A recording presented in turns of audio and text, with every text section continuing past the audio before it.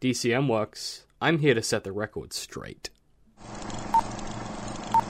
Hey guys, David here. Once again, I always do my best to try and keep these brief, but that never happens. It's a nice aspiration though. I'm working towards it. So I just got back from Melbourne, which is where this interview takes place. It's with Gabriel Bergmoser, dear friend of mine and amazing artist, creator, and writer. You can find him at Movie Maintenance from the Sans Pants Radio Guys, that podcast over there. Or if you want to order his book, which is what we end up discussing for most of this podcast, Boone Shepherd, you can at belfrogbooks.com, and you can grab the ebook, or you can get a hard copy mailed to you. And I believe there will be a distribution list of the bookstores where you can actually grab that, that will be posted up there soon as well. I really enjoyed this interview. I had a great time in Melbourne, and I wanted to say a big thank you to Gabe for his hospitality, and a big shout out to April for doing an amazing job with the book launch, and everyone who was there. And yeah, I felt like I was yelling, but I hope you guys really enjoy this one. We had a ball putting it together, so without further ado, here is Gabriel Bergmoser and myself talking about Boone Shepherd. And a quick warning, this does contain spoilers for the book. I will put in timestamps for when those spoilers occur, but just so you're aware, if you haven't read it, this may contain some spoilers, so enjoy. This is Christopher Walken, here to warn you that this contains some explicitly foul language, and if you don't like that, then I'll put my foot in your throat. The soundtrack's amazing. Yeah. The visuals are very, well done. And, the gameplay is super fun. And, because those three things are there, it's exceptionally good. I could do it in a heartbeat and make millions, but it would feel like just gouging my soul out. Yeah. Jurassic Park's a little more like DDR. If Shrek is a fairy tale creature, can he actually own land and want to kick them off? Where did that come from? You have to make a lot of shit up to make good art. Yeah. That's just the truth of it. Hey guys, my name is David. Wow, that's not even how I start the podcast. Solid start. It's been that kind of a day. I'm joined by returning guest Gabe Bergmoser. Hey, great to be back. And now famous published author and rock star. Well, not any of those things. Well, really. Apart from the published at author least the part. published author thing. Yeah, that's a real thing. The rest of it's aspirational. Exactly. It's fake it till you make it, man. Aim high. That's what I say. That's it. That would be exactly what I keep doing. So Boone Shepherd. It's Boone out. Shepherd. I've read it. It's a book, and it's fun, and it's exciting. So we're going to talk a bit about that, some other stuff that I've got on the cards. But I just kind of wanted to get an idea of where your headspace has been at today.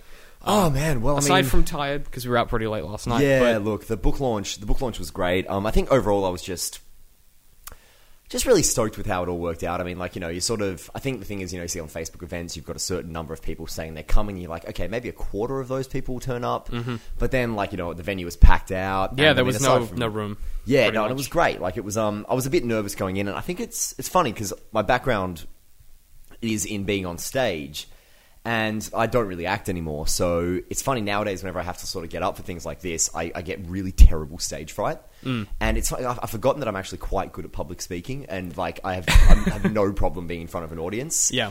And I forget it until I'm up there, and I'm like, oh wait, that's right. No, I know. And then it's just natural. I'm fine. It's totally okay.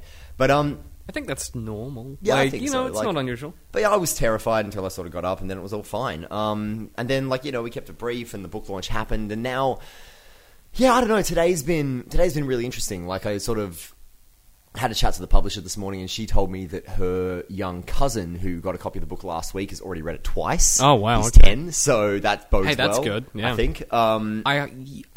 I hope. I hope so. That or it's that's a good thing. Yeah, Definitely. no, I think that's a good thing. Yeah. I think that's a good thing no matter what way you cut it. Twice is a lot. Twice is a lot. Yeah. I mean, it's not a long book, but I wouldn't read it twice. I haven't even read it. Yeah, exactly. I wrote it, didn't read it. But yeah, no. So and it was funny because today I think it really started to sink in. I kind of got up this morning and I was looking at all the photos from the book launch, and I was like, oh, I guess I'm a published author. I guess I actually am a real writer. That happened. That all occurred. And it was sort of it was weird because it wasn't a big kind of explosive, oh my god. It was no, I guess that thing that I've wanted all my life is actually a thing that is now real. Yeah, that exists. Yeah, and it's all these people now. I mean, Boone Shepherd is something that I've had in my head for so long, and over the process of writing the 5 books, I didn't really show them to anyone. Yeah. So, apart from one or two sort of choice people. So, it's funny because Boone Shepard's kind of been in my head for a while as this whole, not only just as an idea, but actually as a whole manuscript series saga.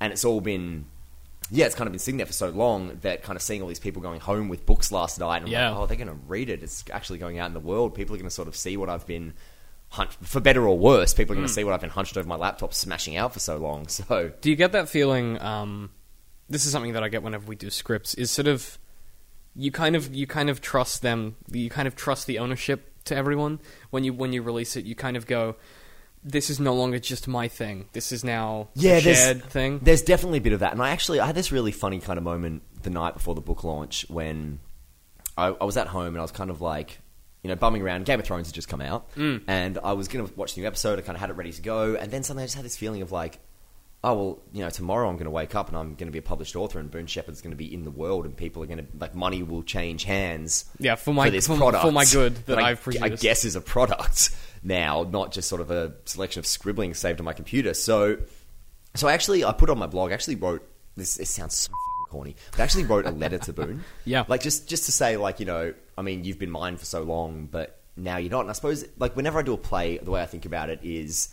And it's always funny because actors in plays, they come to you and they're like, oh, what do you think the character would do and stuff like that? And I'm like, I don't fucking know. You've spent more time with this than I have. Yeah. Like, the fact is, you've spent more time with that character. It takes me a couple of weeks to write a play, Like, you spend months in rehearsal, development. Yeah. By the time play goes on, the actors know the character better than you do. It's the more directors theirs. know the material better than you do. Yeah. They pick up on subtext that was not intentional. And so the way I've always seen it is that in the process of writing a play, it belongs to you. In the process of rehearsals, it belongs to the director. Sure. In the process of performance, it belongs to the actors, and everything after that belongs to the audience. Yeah. And in kind of the same way, I guess now this is a new territory for me, but like kind of the same way with a book, like in the process of writing, it was mine. In the process of editing and publishing, it was the publisher's. And now Suddenly it's everyone's. belongs to everyone else. Yeah. And I guess like all I can do is kind of sit here and there's nothing I can change, there's nothing I can tweak, there's nothing I can do. It's out there in the world, flaws and all, How did you know it was done? Because that's a question I get a lot. People are like, how do you know when a manuscript is finished? I don't. That's I mean, what I don't. I I mean, if I'm happy with it, that's about the best I can hope for. And I mean, look, I'm not really a perfectionist. Like, there's that cliche of sort of the perfectionist writer. I've never really been like that. Like, for me, if I finish a manuscript, I read over it and I'm like, yeah, you know what? Good. Like, there are a couple of things I've changed here and there. There are a couple of things that probably need work. But I mean, like with Boone Shepard, it was one of those things where I finished the first book, and it was different doing the second book because the second book was one where I finished it and I was like, that is a total mess that is going to require so much work. Yep, I know that one. But that feeling. But with the first, the third, and the fourth, they're all books where I finished them, I read over them, and I was like, you know what? More or less, that's pretty much what I was going for. Yeah. Like, the intention I had in that book has been realized, and any of the stuff that needs to be fixed will be fixed in the editing process. Yeah. And so, there was plenty of stuff that was rewritten and tweaked and fixed up during the process of editing and all of that. But, yeah, I don't know. I guess the moment it was done was the moment it was bound and put into my hands. Yeah, that's fair. Well, that's fair enough. I guess. That's probably, that's a good way of thinking about it. Really, yeah. Yeah, that's interesting because I don't know. I always had this mentality of like, sometimes books are better, and sometimes it's generally true of most art. Sometimes it's better when it's not completely perfect and it has some rough edges here and there. Well, have you ever read a book called Maestro by Peter Goldsworthy? I haven't, no. It was a class text that I had to study in year 11, I think, for literature. And of course, like all class texts, I think there's a certain stigma that comes with them. And, you'll never read them again. You'll never look at them again. You can't enjoy them again. It takes away all the joy. Because, you've had to study them and it's taken Yeah. away all the joy before, you get to a point where you actually, like I have, where you actually enjoy studying and analysing stuff. But Maestro it's a little novella, Australian novella, and I read it when I was quite, like, in year 11, so I would have been maybe 16, 17, and it was a book that really stuck with me because of what it kind of said about art. And retrospectively, the themes were quite on the nose in that the themes are just directly stated in the text. Yeah. But pretty much it's about a kid who wants to learn piano. He learns piano with this eccentric old Viennese World War II survivor. Yeah, your mentor character. Holocaust survivor or something, I don't quite remember. Sure. And basically, he spends all his life striving for perfection. Like, nothing's ever good enough. He's always trying to get his music technically perfect. And in the end, what he kind of takes away from it is he goes, yeah, I've become technically perfect, but technical perfection has no heart. Yeah. Has no art. Like, it's better to have something that is beautiful and messy and has a lot of heart and a lot of feeling and a lot of emotion in it, but has flaws, than it is to have something that is technically perfect but actually soulless. But it has, I mean, because people are like that. You know? Exactly. It's Exactly. where these weird, messy things. My favorite book in the world is so flawed. Like, my all-time favorite book is a book where I read over it, and I'm just like, man, it is just... It's you read it, and like the female characters are terribly sketched. Yep. All of them kind of just exist for the main character to kind of drool over and then inevitably have sex with. Some Yep. of the plot points and twists that happen in the book are just ridiculous. Like, this is quite a down-to-earth book, but there are these moments where it's like, what the fuck? Some of the villain characters are so broadly drawn, which is it's really at odds with some of the other characters who are like actually quite beautifully sort of put together. Yeah, they're rendered in Exactly, detail. but then some of the villainous characters, like, nobody in the world is this villainous. Yes. And also, like, you know, a lot of the dialogue, like, characters who are not meant to be intelligent or educated or anything come out with the wittiest, most, like, profound, verbose things. They start sounding like And Oscar Wilde or all something. of that is stuff that I read, and I'm like, that's... But the fact is, every time I read that book, and last time I read it was last Christmas, I cry like a baby. Yeah? Every time, because what it's about and what it sort of says to me still always hits me so hard, and that is worth so much more than any like I totally technical agree. flaws that kind of film school or uni would advise you against, you know? And I think there's a real lack of that conversation that happens in the professional sphere of writing, at least from sort of, particularly for people who are learning to write. They're in university, they're in these degrees. Those conversations aren't had Exactly. because, you know, you're being assessed on your writing instead of. I think it's quite a weird thing to sort of assess someone's writing because, you know, when you learn to write, and when I say I learn to write, I don't mean like when you're a kid, I mean when you're an adult and you're actually, you know, becoming a novelist or whatever it is that you're doing. Learning to write is about writing. Yeah, you know, that's it. That's the only way to do it. You write and you write and you write until you write well. And look, the thing is, like, I still remember so distinctly this uni class I did. I think it was the first playwriting class I did when I was at Melbourne Uni. And the tutor put down in front of us a play by Samuel Beckett, who wrote Waiting for Godot. Yep. And I hate Samuel Beckett. I really do not like Yeah. Samuel Beckett. I find absurdism... I don't get absurdism. I would rather just be told a story. And so, you know, she put this out in front of us and she was like, okay, writing exercise. Every week, writing exercise. Write like this, write like this. And she would give us text to imitate. Oh, and they okay. were always Samuel Beckett. And eventually...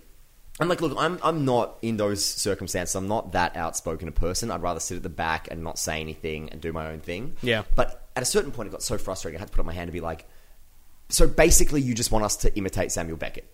And she was like, oh, well, this is what good writing is. And I was like, but what if that's not what I want to write? Because it wasn't.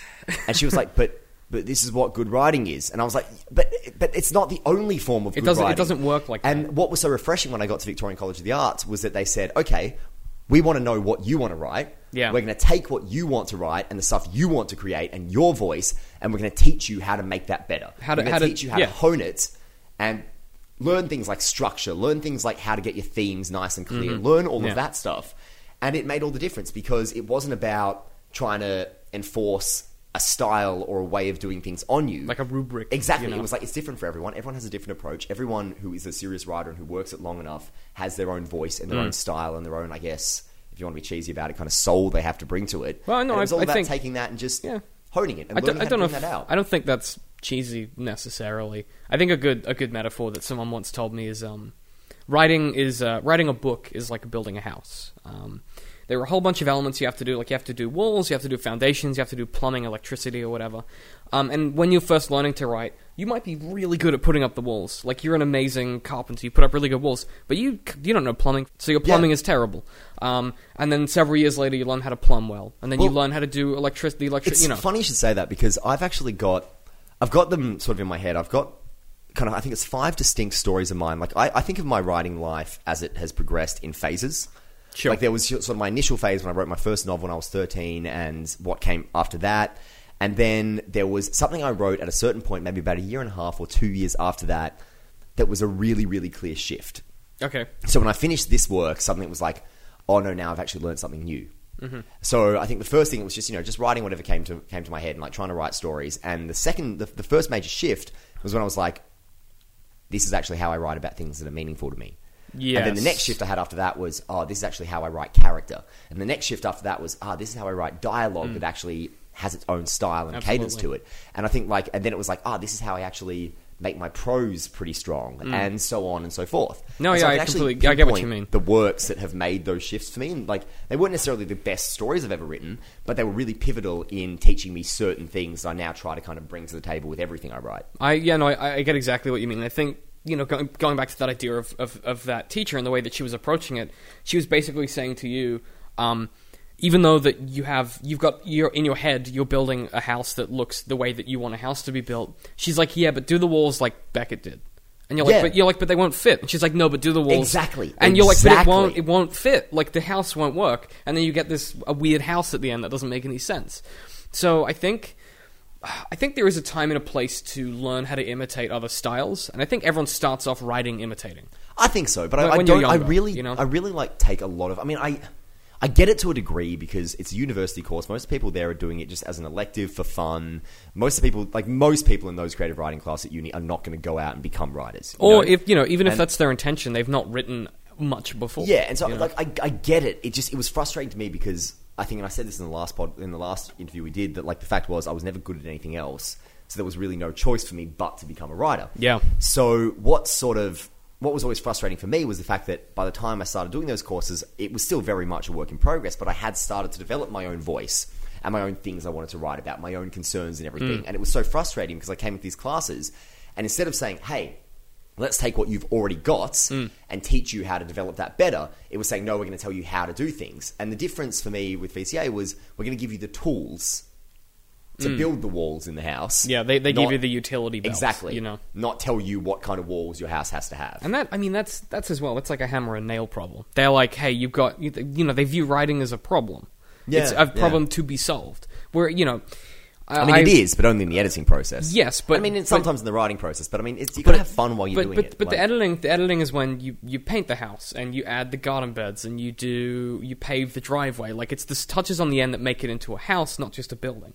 Yeah, absolutely. That's sort of... Absolutely. And I don't know, I like that metaphor a lot, because I think for people that, they're not necessarily creative, that that's not what they do professionally, it's really hard to kind of talk about these abstract things that...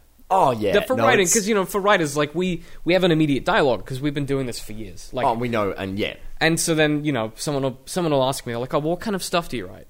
And a classic writing, sort of, someone who hasn't written for very long, or if they have, they're sort of still learning, they'll kind of hesitate, and they'll preface everything. I don't know if you've noticed this, but you're like, okay, so what do you write? And they'll go, oh, well, it's kind of, it's not really sci-fi, but it's kind of sci-fi. Like, they'll do this sort of...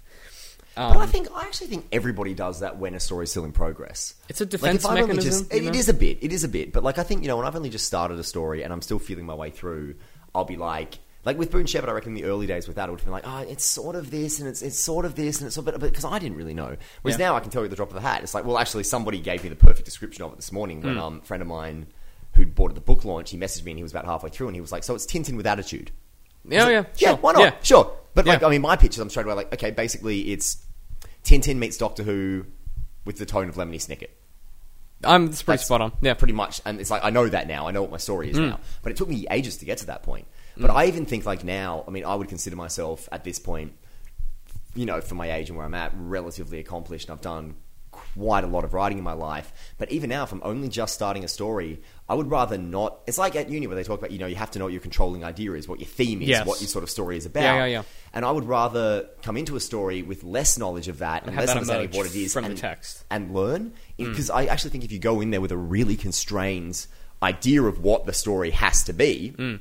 You don't leave as much room for it to organically change and go in better places. Yeah, I and mean- sometimes you're fighting against where the story wants to go, and you've got to trust the story. But there's, I fundamentally, I agree. For me, fundamentally, that is true. Like, you do have to trust your work. But for some people, there's different writers. Like, if you look at someone like Flaubert, who, his philosophy was he was a French writer, famous for his control of language. So he believed in le mot juste, which is the just word. So he believed that in every sentence and paragraph, there is a way to make it perfect, like language-wise.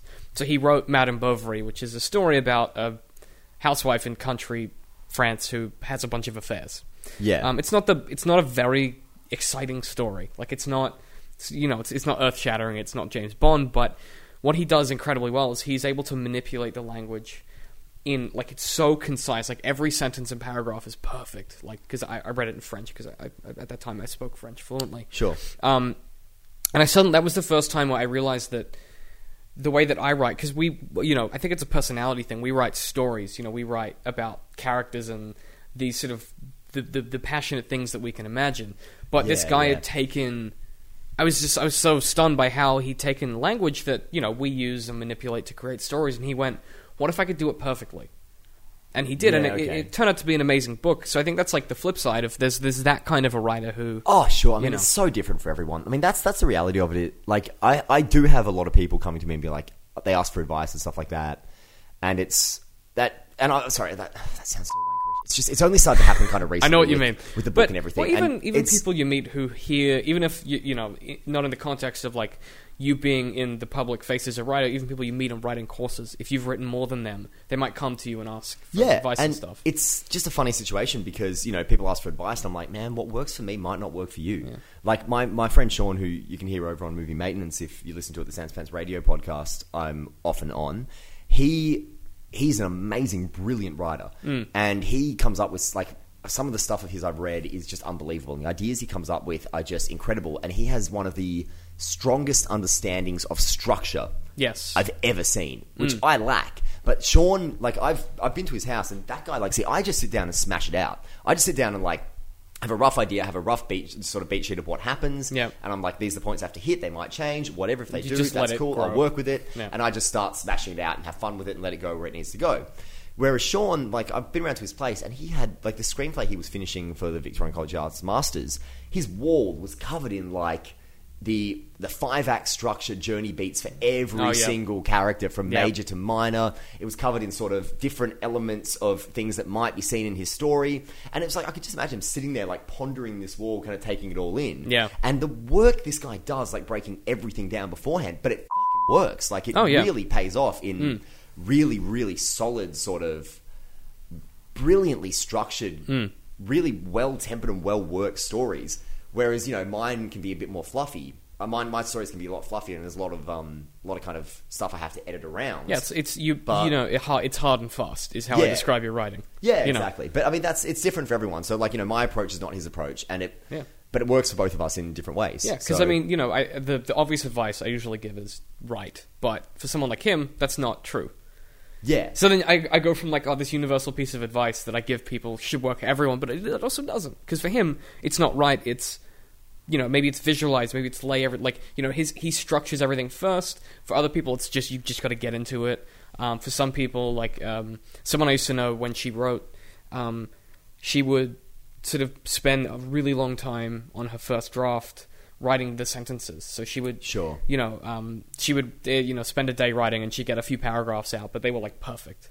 And she never had to go back and edit because that was how she wrote. Yeah. So she'd sit there, she's not sitting there writing, rewriting. She's just thinking about the sentence, turning it over, finding what she wants, and then writing it down.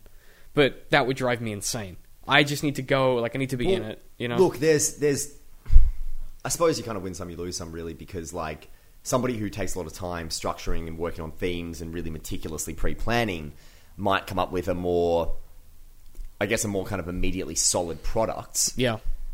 But someone like me who's very prolific, I have a huge output. I'm putting out heaps of like plays and stories and stuff all the time. But not all of them are good. No, not all of them are worthwhile. It's a step, because it's just like spilling out. I think the only difference, I actually reckon, apart from obviously I understand my craft a lot more now, but realistically, the only difference I think between now and when I was maybe like 15 is the fact that now I know which stories are good and which ones aren't. Like, I'll still write things where I look at it and it's like, oh man, that's not good. Yeah. That's not good at all. What were you doing? You're better than this. What was I thinking? Exactly. But like, but now I know. Like, now I would look at that and be like, I'm not ready to show that to anyone. And, that's, I suppose, the key difference. But that's kind of the double-edged sword of being really productive, is that not everything you produce is going to be worthwhile. But I think that's, the old philosophy is like, when you write, you keep 20%, you throw out 80%. Oh, yeah. But if you don't do the 100% of the work, then you're not going to get the 20% of good. Absolutely. So, you have to, it's bum and chair, you have to write. That's it. Well, I mean, I think you just have to sit down, just do it, apply yourself, and what comes out might not be good, but I mean, try to enjoy it while you're doing it, because if you don't enjoy it while you're doing it, Why are you doing it? There's a moment. I don't know if you get this. You probably do because we write in similar ways. But there's a moment when I'm in the middle of if I've sat down to write, whatever the context is, and I'll hit a point where I get into the rhythm and I just forget that I'm writing, and it just kind of Stephen King calls it you move through the page and you inhabit the world. Well, that was in Misery, and that was a moment where I read that and I was like, that's what it is. Because it absolutely is. We talking about Stephen King to sort of put it perfectly into words what I cannot explain. Yeah, he's really tapped into his craft because he's been doing it for so long that he gets every part of it, you know. And it's true, like, you know, you do sort of fall into it and just let this. I mean, the first warning sign for me that a story isn't right is if I'm not gripped by it. Yes, because if I'm not gripped by a story, how can I expect anyone else to be? Yeah, you know. I wrote a prequel for this series that I've been working on for years now, and I was like, okay, it's fine, like there's nothing wrong with it, but I'm not gonna. It was the first book we were gonna publish actually, and we were completely ready to go. Like we'd gone through the processes of everything, and I was looking at the final draft, and I was like, I'm not excited by this. Like, it doesn't excite me. Yeah. We'll keep it, and it'll be canon, and maybe we put it out later or whatever, but it doesn't grip me like it needs to. And yeah, it needs, I mean, it's such a...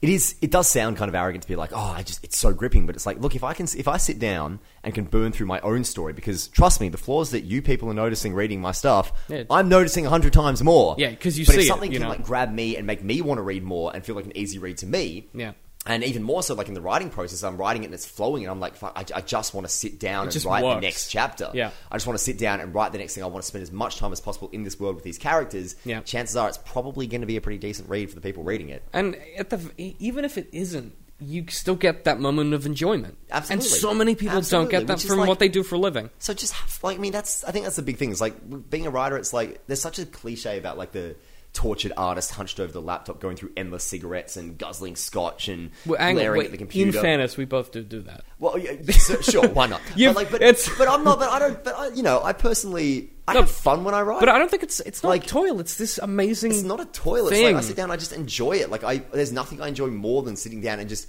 doing non-stop writing. Just doing getting non-stop writing. Good work, writer. Those were English words. Yeah, 10 out of 10. Poetry in motion. Well. You're not a poet. You're a Pretty much, that much is obvious. Okay, so switching gears for a minute. Boone Shepherd.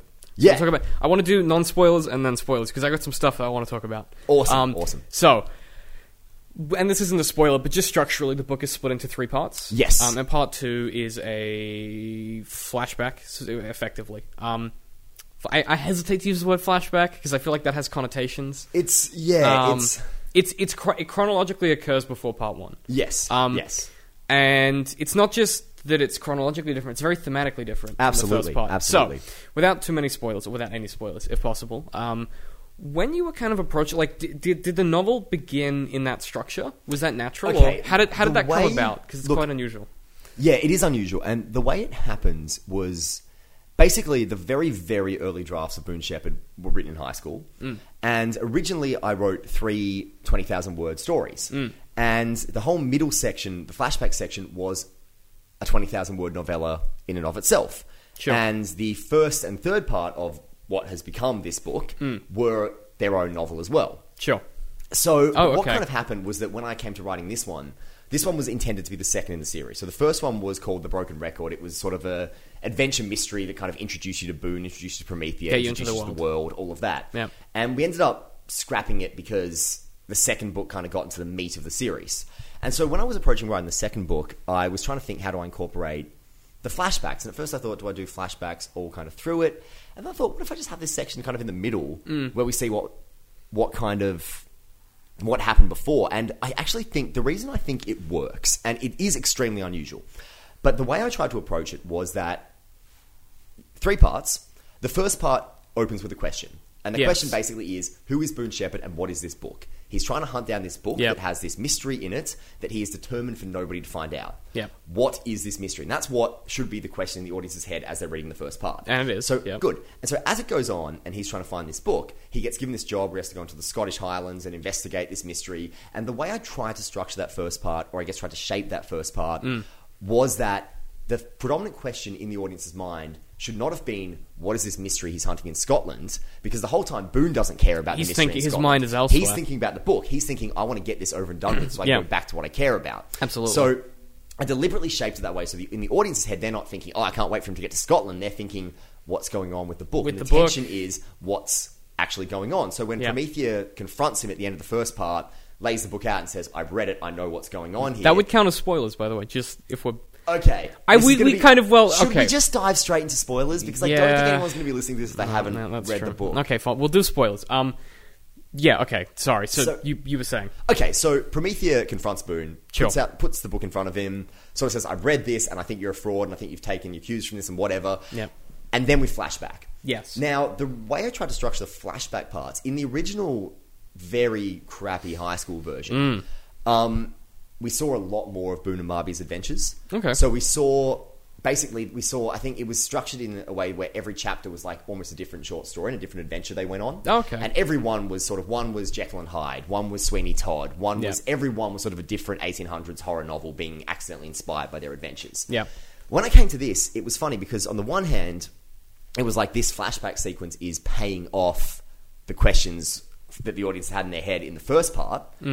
But at the same time, the audience is going to be keenly aware that this is not the main plot. This is flashback. Yes. So you're getting your answers, but this isn't the main plot of the book. This isn't the main Yeah. It's not the thing that's it's going not the on. thrust. It's Exactly. Yeah. So it sort of became this really tricky thing of doing it in this certain way where it was fast-paced enough and it was burning through enough plot, and there's that sort of montage bit in the middle where Boone kind of talks reflectively about everything him and Marby are going through. Yeah. Which is sort of like Joel Zammett kind of described, from Sandspants Radio, kind of described it as a montage, and that's sort of how I wanted it to be. Like, It it's feels sort like of- a montage. If it was a movie, it would be a montage of like different clips of Boone and Marby's different adventures to Yeah, get yeah, from yeah. point A to point B. And it feels. I was trying to think of a way to put, because I was reading it on the train this morning, and I was sort of turning it over my head, and like it feels like a montage, but it's like a thematic montage. Yeah, that's know? kind of exactly what it is. And that was, yeah, that sequence. So basically, the whole point of that was just kind of to get that flashback sequence, I guess, for want of a better word, from point A to point B as quickly as possible, so we could get back into the meat of it. Yeah. And obviously, there were still big questions to be answered, and there were still kind of big things going on and everything. But yeah, by the time the flashback stuff wraps up, I think it's just over the halfway point of the book. Yeah, so And it's then actually we the kind of- shortest. It's the shortest sec. Well, actually, I think The first part's the shortest, yeah. but the second part feels like, because the first part ends on the question. It feels more like it feels bigger. Yeah, absolutely. So what happens? My experience when I was reading the second part is I felt like what it ended up doing is it ended up sort of, it just draws your attention back to the question like the whole Yeah. time.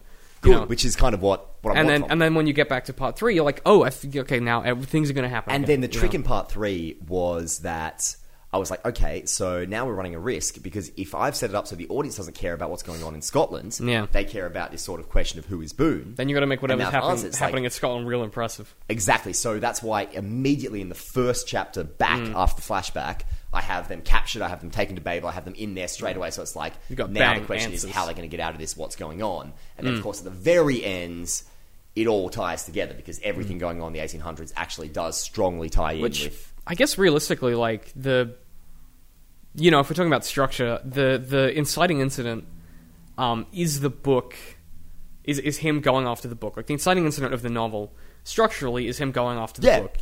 But what that ends up doing is it means that the middle build, the whole thing is, who is he? What Yeah. is the book going to do? And then you get these moments. I don't know if this was your intention, but I felt this like very tactile sensation of periodically throughout the flashback. It felt like initially that Marby she might know something about him. Initially, like that was sort of a just from the dialogue and stuff. There were these little bits where the minute she walks in and she has her eyes wide, and that to me they were really small and subtle. Yeah, good. And I'm you glad go, you noticed you them. go, is it because he's weird or does she knows? So I definitely got that impression. That's so good to hear, Which, although that being said, I'm reading it as a writer, so because that I'm, pays off in a really big Yes, way. it does. Down the line. Oh, okay. In book 3, Oh, that has a all right. very that has huge Oh, all connotations. right. See, now you got me excited. Okay, so that being said, we spoke about this last night, but I thought we'd revisit it now that we've taken a moment and we've breathed. the book is filled with references and literary figures, and as you said, the idea being that sort of Boone would unintentionally inspire all of these famous novels.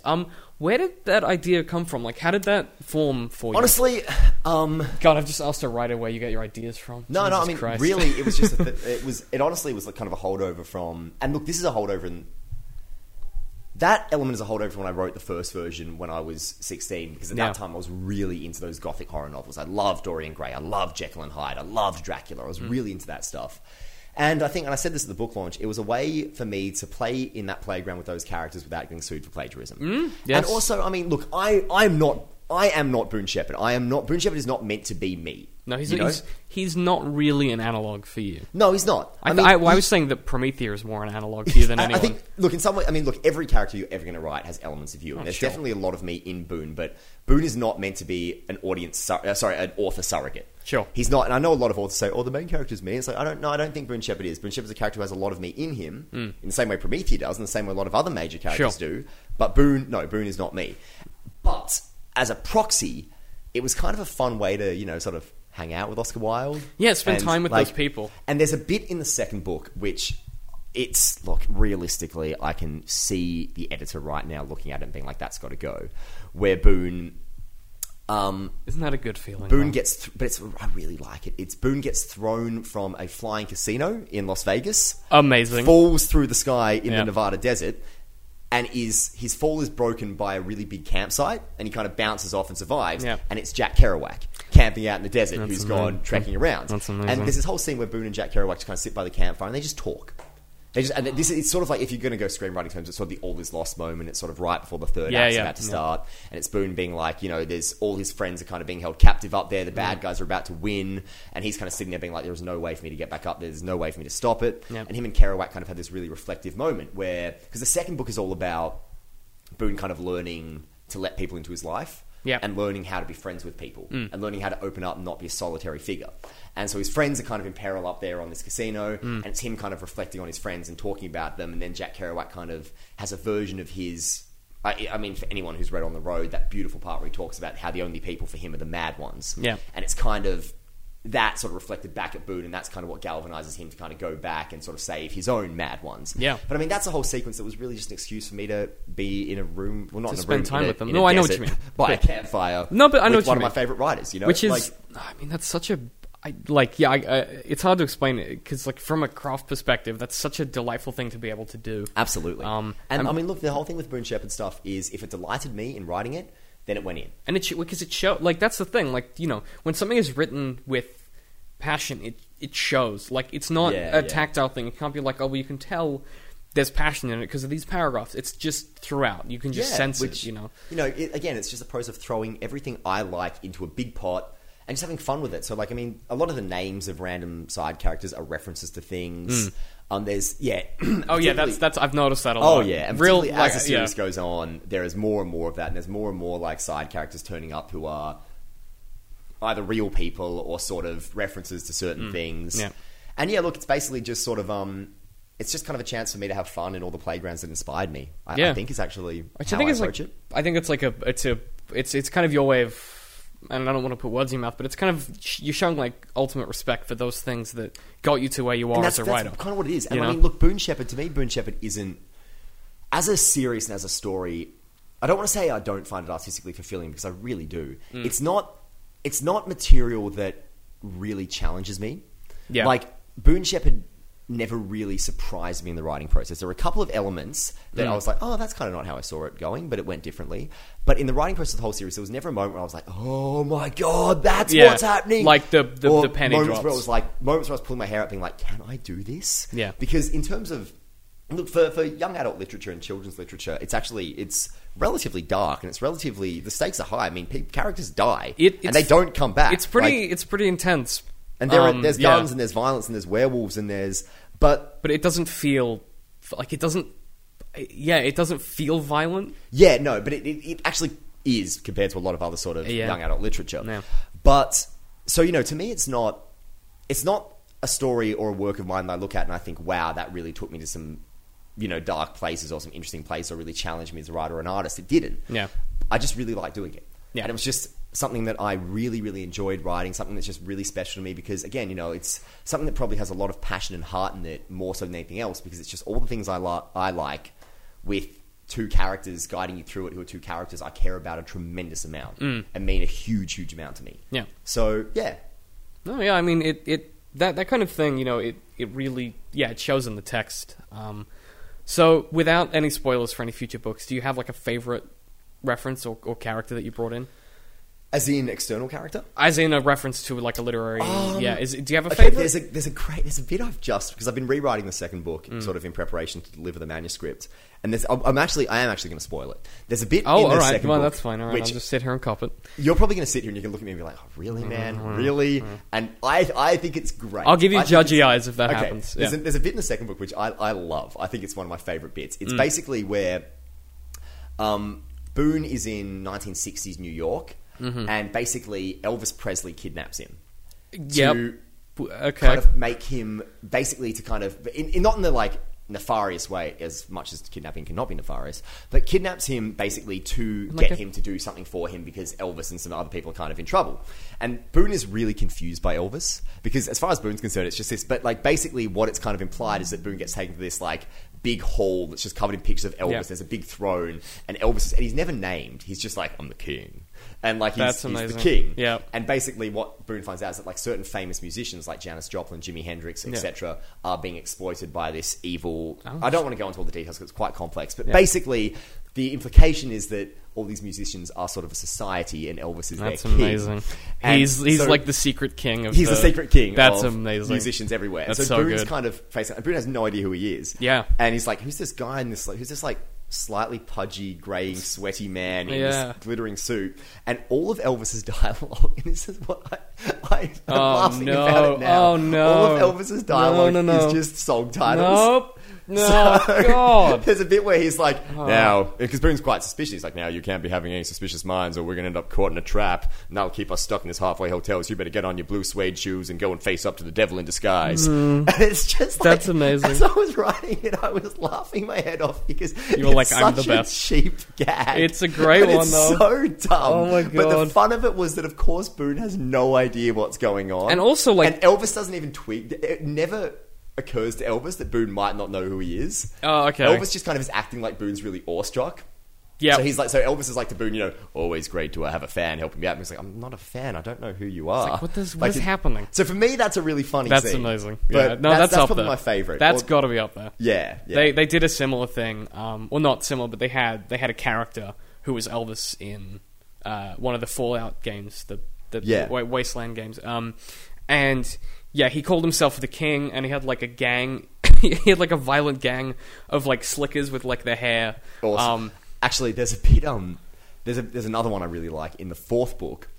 Boone meets Alfred Hitchcock, and he has like this clandestine. Because the fourth book, oh god, that's just yeah okay. I mean, for you that would be amazing because I know how much of a Hitchcock fan you are. I do love me some Hitchcock, but like in the same way, the first one really is based around sort of gothic horror novels. The way the second one is really based around kind of classic rock. Yeah. The third one is really based around kind of suspense films.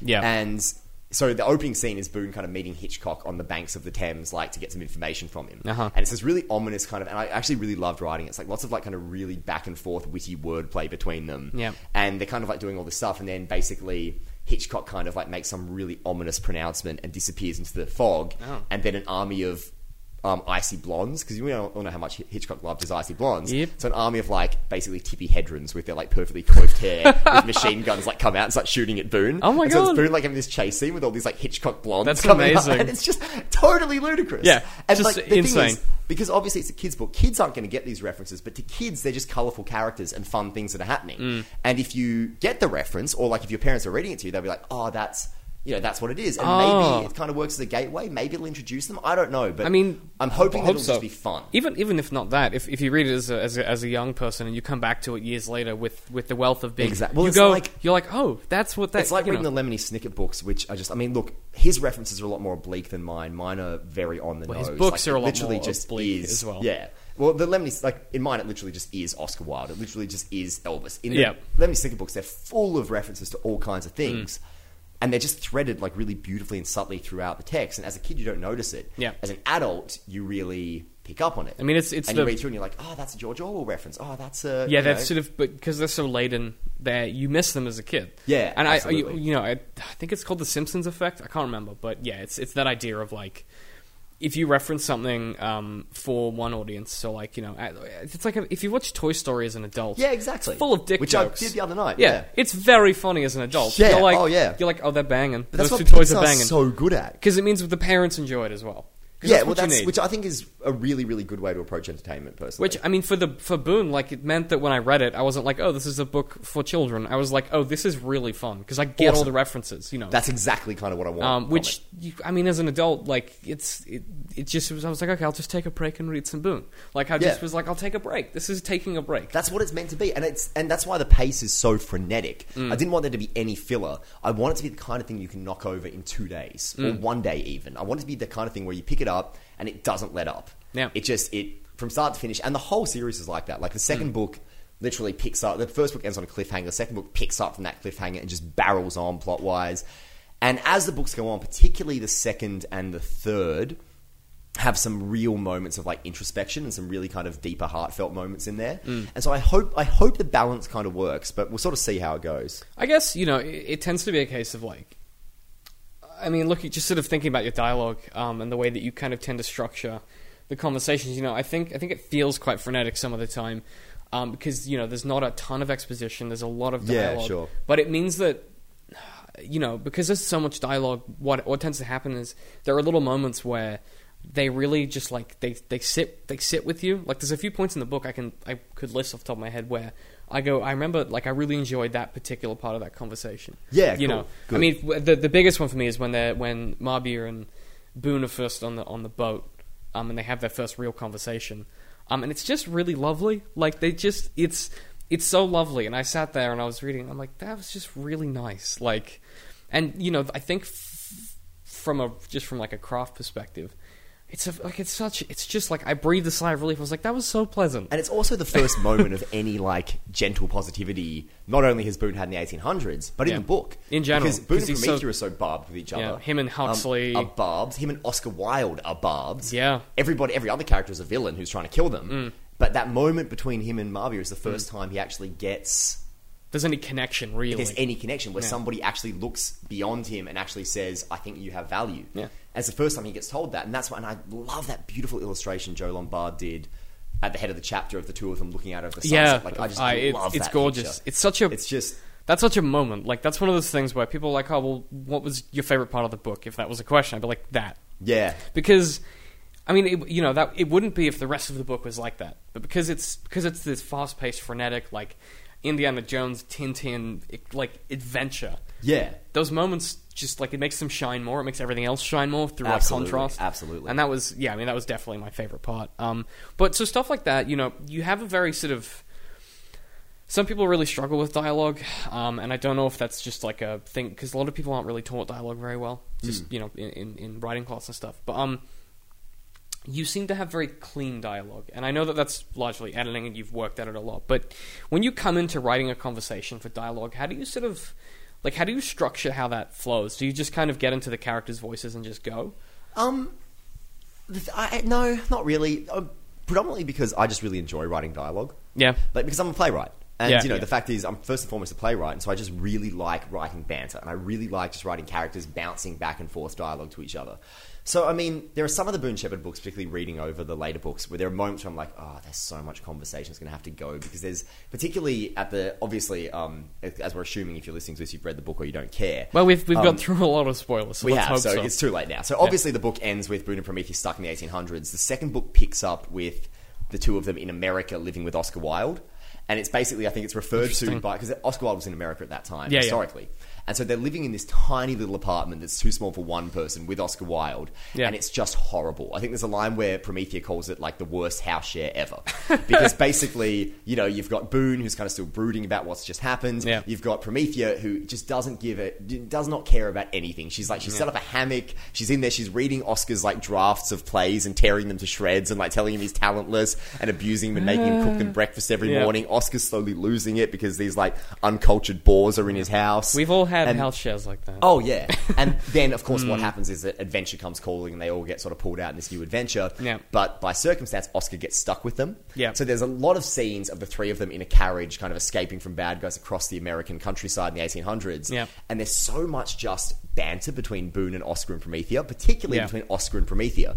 And the fun of it was putting two characters like that, like Oscar Wilde, who's very cultured and very sophisticated and very intelligent, Yeah. and Promethea Peters, who is just a loudmouth bore and a really, really immature person to boot. She's just kind of this bull in a china shop Exactly, of a human. exactly. You And know? it's her and Oscar Wilde in a carriage. That's amazing. Just ripping into each other, and there's so much superfluous dialogue that's going to have to go. But it was just so much fun to write. Well, that's what. Because- To be honest, that's what Oscar Wilde did really well as well. Yeah, which is absolutely. like awesome that came through because that was his style. Like, you know, yeah, you have these, like, there's one moment, I was just reading over this yesterday, which is why it's so fresh in my head. There's one moment, they're in the carriage, and they're bickering, and Boone's just trying to admire the view. And Oscar and Promethea are just, like, bickering back and forth, back and forth, back and forth. And Oscar's like, I wish I wasn't traveling with such an uncultured Philistine. And Promethea's like, you're lucky I don't know what that word means, Wilde, or else I'd be punching you. That's and I think amazing. Oscar says something like, the outcome of a situation cannot be deemed lucky if it is certain.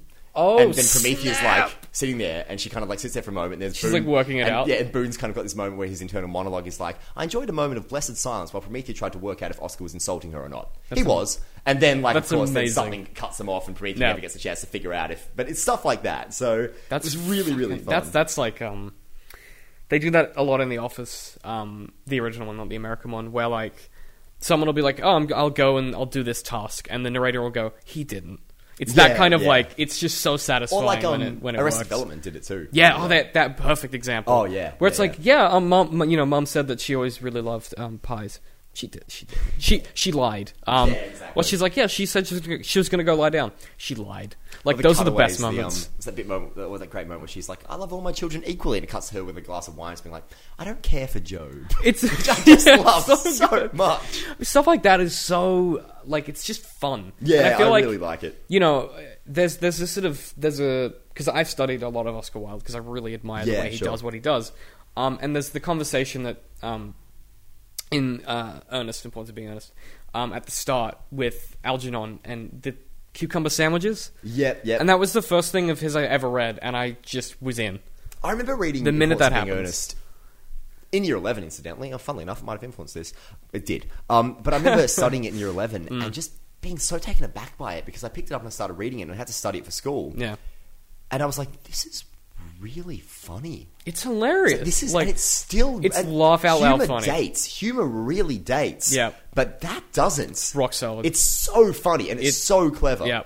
And it's just every time I read it, I'm just, in hysterics all the way through. There's a few moments, and I think this is true of. I think Will Anderson said it. He's like really good comedy. You like comedy that is so good it's genius.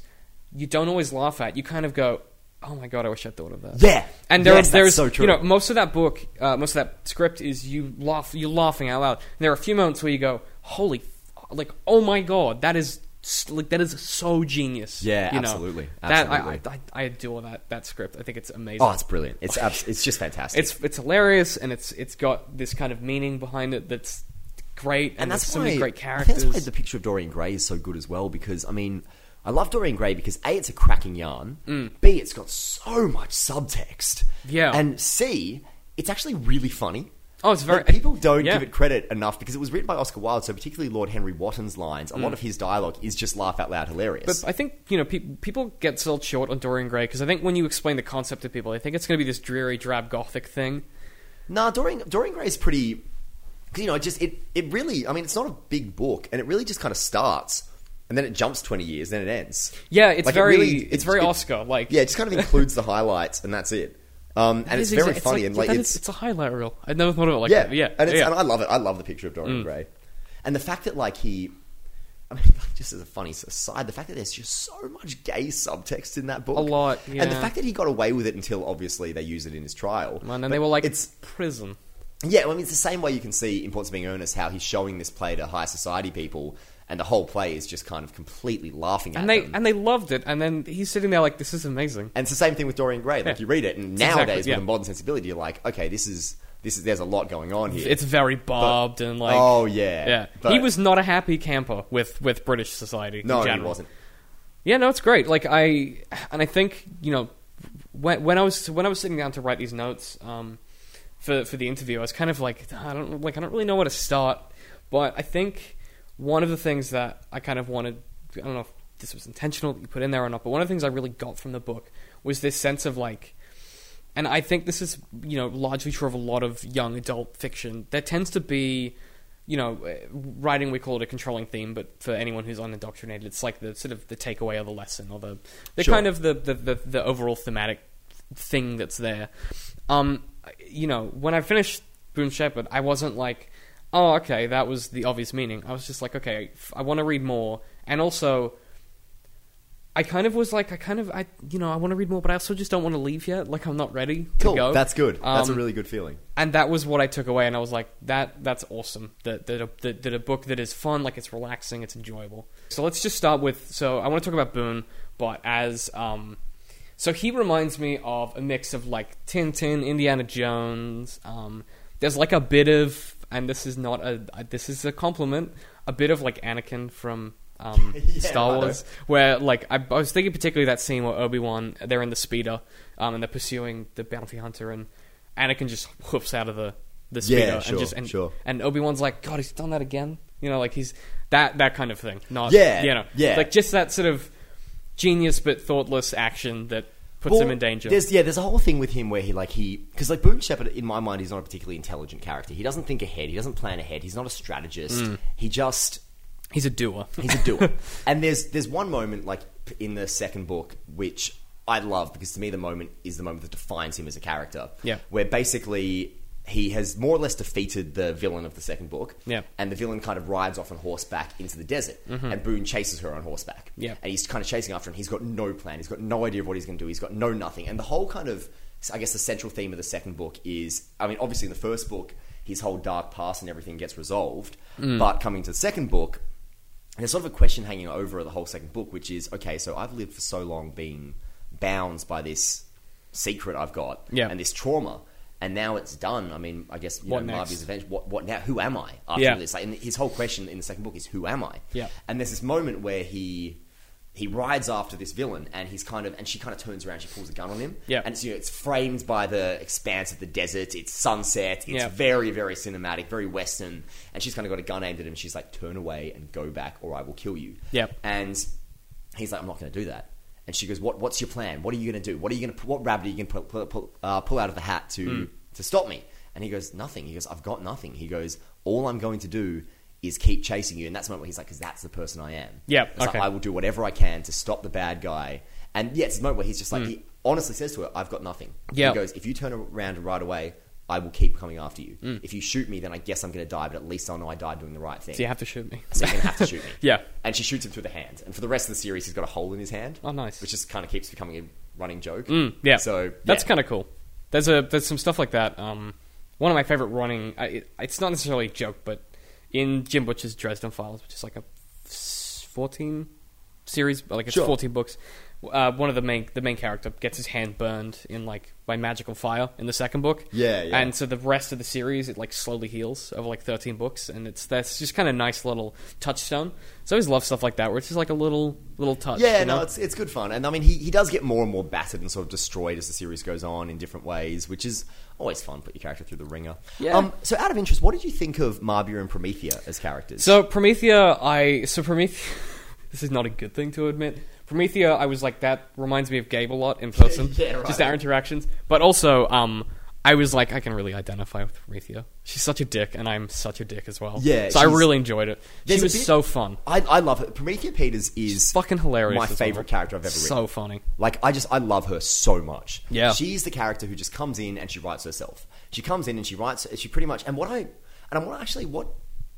had a really... Somebody read the book before it went into publication and made a point that kind of made me sit back, and I was like, oh, that's right, but there's more to it. And that point was that she basically said, she was like, do you think you Gwen Stacy'd Marbia? Do you think... Like, you what killed do you mean? off the female, you killed off the girlfriend to motivate the main character. Oh. Which is, something that happens to female characters a lot. Yeah. And I was like... Shit, did I? Did I? But, I mean... And I did think about it, and I suppose like it's tricky because I personally think that a book should stand by itself, even though obviously it's part of a series. There's more coming.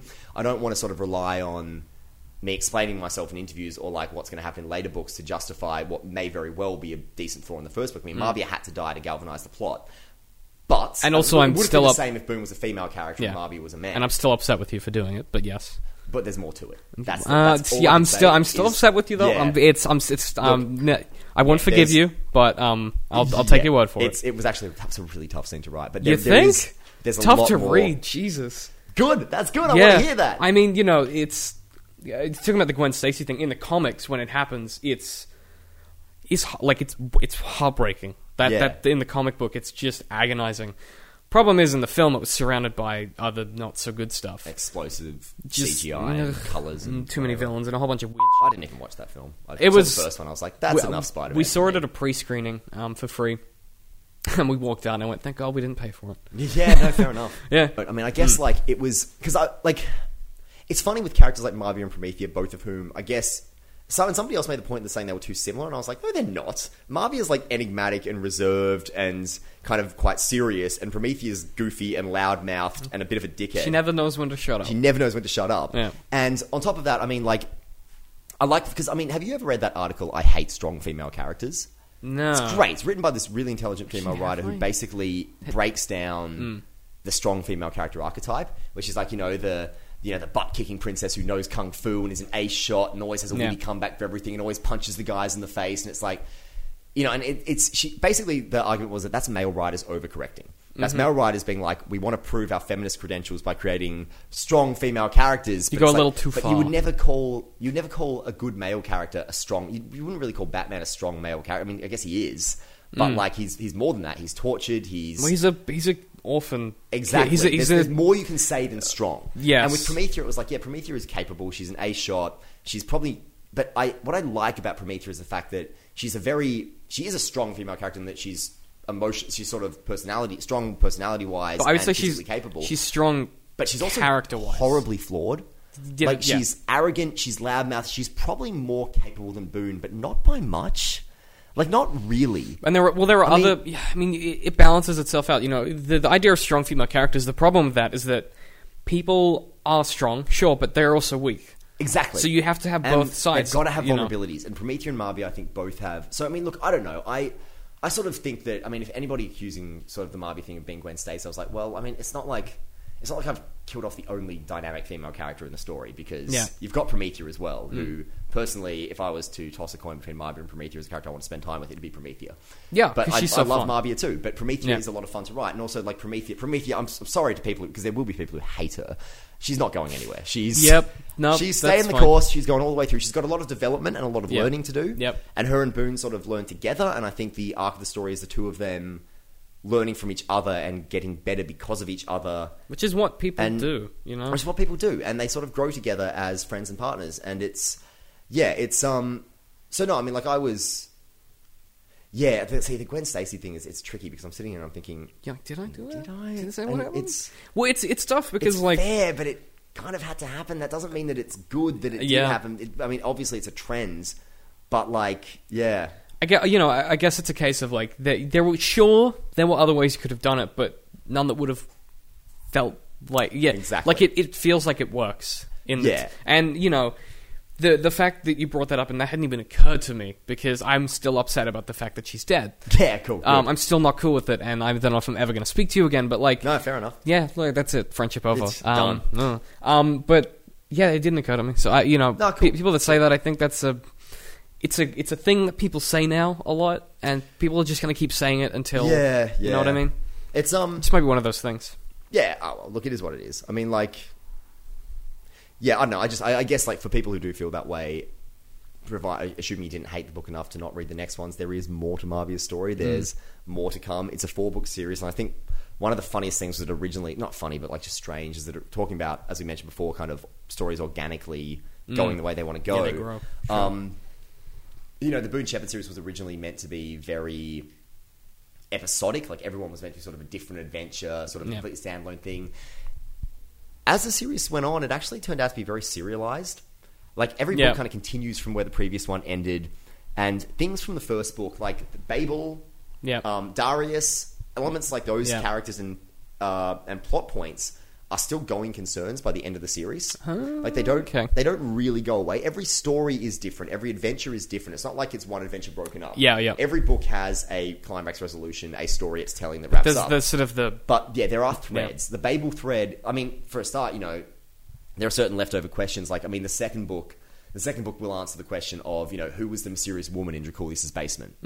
Because there was a voice of a woman in there and Yes. she blew up the lab. Who was her? There's an answer to that question. Oh, okay. Secondly, like, where was Darius getting his money from? That's probably a question nobody thought to ask, but that question is answered. See, often those are the most interesting ones, because you're like, shit, you're like, why, hang on, why didn't I ask? Yeah, there's a lot of questions I don't think people would ask that will get answered in the second book, like that, and also, because, in the first part where Huxley talks about Couchman Frame, the journalist having this mysterious piece of knowledge and having, like, going on this trek into Scottish Mountains and disappearing, who told him about that? That's another question that also does get answered. What? Yeah, okay. And all of that all right. is... So, I mean, I don't know if it's too much sort of clinging to past events, but I think it really effectively sort of... I think anyway at this point, he says, with nobody else having read it. But I think it does enrich... I think the first book... Well, it makes the world... Look, the 4 books are very much one story together. Yeah. And I think it's tricky because... I mean, yeah, again, come back to Wednesday's thing. Like, stuff like that, it's tricky when it's a work in progress. Yeah. And, I mean, I think the fact is, it's part of a series. I think it should tell a complete, satisfying, enjoyable story in and of itself. Yeah. But, yeah, there's a lot of things, particularly from the first book, that do pay off down the line. There are setups. You've already met the main villain of the whole series in this book, and it's not who you think it is. Oh, no. You've met the person who will be the final showdown, the final book, and it's not who you think it is. See, that, to me, is... I always love that stuff. There's, one of the best... one of the best young adult fiction series. I've been doing some research lately. And a friend of mine recommended Skullduggery Pleasant, which is a sort of... I read the first 2. I really enjoyed them. Really fun. And they've gone on, and I think they've finished. I'm not sure. There's like 10 of them now or something. Yeah, there's a lot. But it turns out that the main character ends up becoming the villain of the series. Oh, right. And it's genius. Like, it's this genius moment, because they know it's coming for a few books. Like, she's going to bring the apocalypse or whatever. They learn that. And the rest of the books is them trying to prevent it, and then ultimately causing it. And it's this really interesting sort of... But each book has, a villain of the week, if you want to call it that, that they have to go and solve. But each time it brings them closer to this thing that is coming. So I think that serialization works so well. There's a different villain... I mean, the first Moon Shepherd book has 2 villains, so 2 for the price of 1. That's true. The second, third, and fourth, they all have their own villain. Yeah. But each of those villains, they all tie together. Like, the villain in the third book, for example, is a character who has had nothing to do with... I'm going to try to say it's the most roundabout, non-spoilery way possible. Yeah. But he's a character who's had nothing to do with the events we've already seen. Until he does. Because time travel. Oh, yeah. So, no, fair enough. No. Yeah. Yeah, so there's that, and so it all does... So I want it to be the kind of series where when you put down the... hopefully, fingers crossed, we get to the 4th book. I want it to be the kind of thing where you get to the point where you put down the 4th book, and if you were to go back and reread the whole series from start to finish, kind of works through. There are moments I can point to where if you... fingers crossed, if people like the books, there are moments where if you read the first book again, I can point to, I think, probably 3 or 4 different moments in the first book where you will read it and you'll go... Oh, yeah, and that stuff is... It was the beauty amazing. of knowing the whole overall arc of the story when I went into it, was being able to plant seeds. And this is me tooting my own horn here, but some of them are so subtle, there is no way you will pick up... There are certain things in there that there's no way in hell you will pick up on that being of any significance... Until you've read the final book. Which is great. Like, that stuff is... That's what makes a lot of series so enjoyable, is because it rewards you for reading. Yeah, well, that's what I'm hoping it does in the end. That's what you want. Like, when you finish a book, you want to feel like it was worthwhile. Yeah, and I think... I think this series will in the end. You're like, fingers crossed? I hope. I don't know. It does a lot of, like... It sort of, like, flies in the face of a lot of the rules of young adult fiction in some ways, particularly as it goes on, but Well, some of the most successful... I think, one of the sayings that I think really applies to Moon Shepherd as an idea is, like... Once you know the rules, that's when you're allowed to know which ones to break. Yes, exactly. Exactly. Because that's why some books are so amazing. Like, if you look at, I always talk about The Name of the Wind, so Patrick Rothfuss. Yeah. Who is, I think, he might be my all-time favorite writer ever. his book does not structurally work. It shouldn't work. It just shouldn't. There's no way it would, but it's perfect. Because he knows exactly which structural rules to break. And Boone Shepard does that, You would say to yourself, oh, well, you can't actually have a flashback in the middle of your book. Yeah. But then you do, and it works because you know why you're breaking it, and the reason makes sense in the And context that's why, of like, the book. I think one thing I learned from film school, because particularly going in at the start, I was like, oh no, I don't want to do what you tell me. I want to break all the rules. I don't care. I'm a rebel. If you're going to break the rules, Yeah. rules are in place for a reason. Generally speaking, because it's a tried and true formula, and that sounds like a bit safe. Yeah. And of course, if you like the rebel screenwriter in me wants to be like, oh no, I break all the rules. But the thing is, the smarter thing is to look at it like, why are you going to break the rules? you gotta have a real why are you reason. breaking them? And with Boone Shepard, with the extended flashback in the middle of the first book, which is so not kosher. Yeah. That is so not what you're meant to do. Yeah. And my screenwriting tutors would probably kick me up and down Yeah. if they read that. But the fact of it is, I know why I did it. Yes. And I can justify it. And I also know how I approached it to try to get around that being a problem. Yeah, because And you know I what the think problem it is. works. I think it did as well.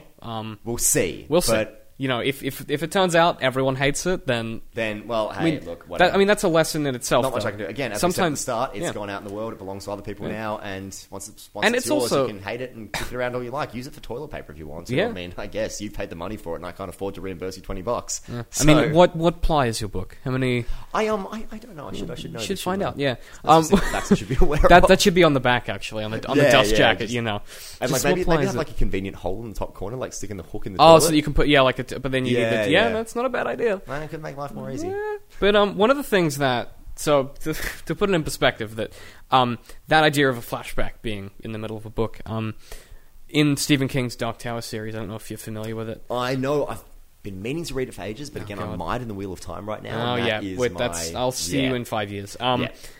There's an entire book of that. It's the longest book of the eight book series. I think it's 8 books. It might be 7. I'm not sure. There's an entire book. The fourth one is almost the whole thing is a flashback, pretty much. Right. And it's the longest book. Like it's this thick. I've just gestured, but it's amazingly long. But it's all flashback. And you should never do that. Like No, you ever. shouldn't do that. But it works so well because he knows why he's doing it, and it's one of the better books of the But see, series. that's the thing. I mean, like, taking risks like that is... I mean, look at what Game of Thrones did, the Song of Ice and Fire series, in Yeah. the 4th and 5th book, where instead of dividing the narrative chronologically, they divide it geographically. Geographically, yeah. So pretty much it was like, in the 4th book, you got what was going on with certain characters in certain parts of Yeah. the world, and then the 5th book, you got what was going on with other characters. Yes. In theory, it's interesting, but I don't think you can justify it. Like, it's one of those things where it's like, well, yeah, it's an interesting take, but again, why?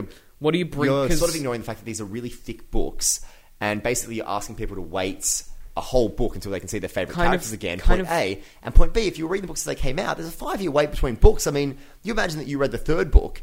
Yeah. It took you 10 years to find out what happened to Tyrion or Jon Snow or Daenerys. Yeah. Because you don't see them in the 4th book. Which is, like, I think, there's a time and a place to take risks like that, but it has to work. Yeah, absolutely. You have to be 110% sure. And, I saw a really good comedy show recently. It was Neil Kolhatkar. He's an internet comedian, does that Australian in 2 Minutes video. Look, I mean, I'm not a huge fan of his YouTube stuff. I mean, I liked it enough to go and see his comedy show, obviously. Yeah. But I went and saw his comedy show, and basically what I loved about it was that it was really fleet and really fast. Yes. So, look, some moments weren't as funny as others. They were, other audience members really liked them, but there were moments I was like, oh, yeah, whatever, get on with it. But what I liked about it was the fact that basically it was like, if you don't like this, in 2 minutes there'll be another thing.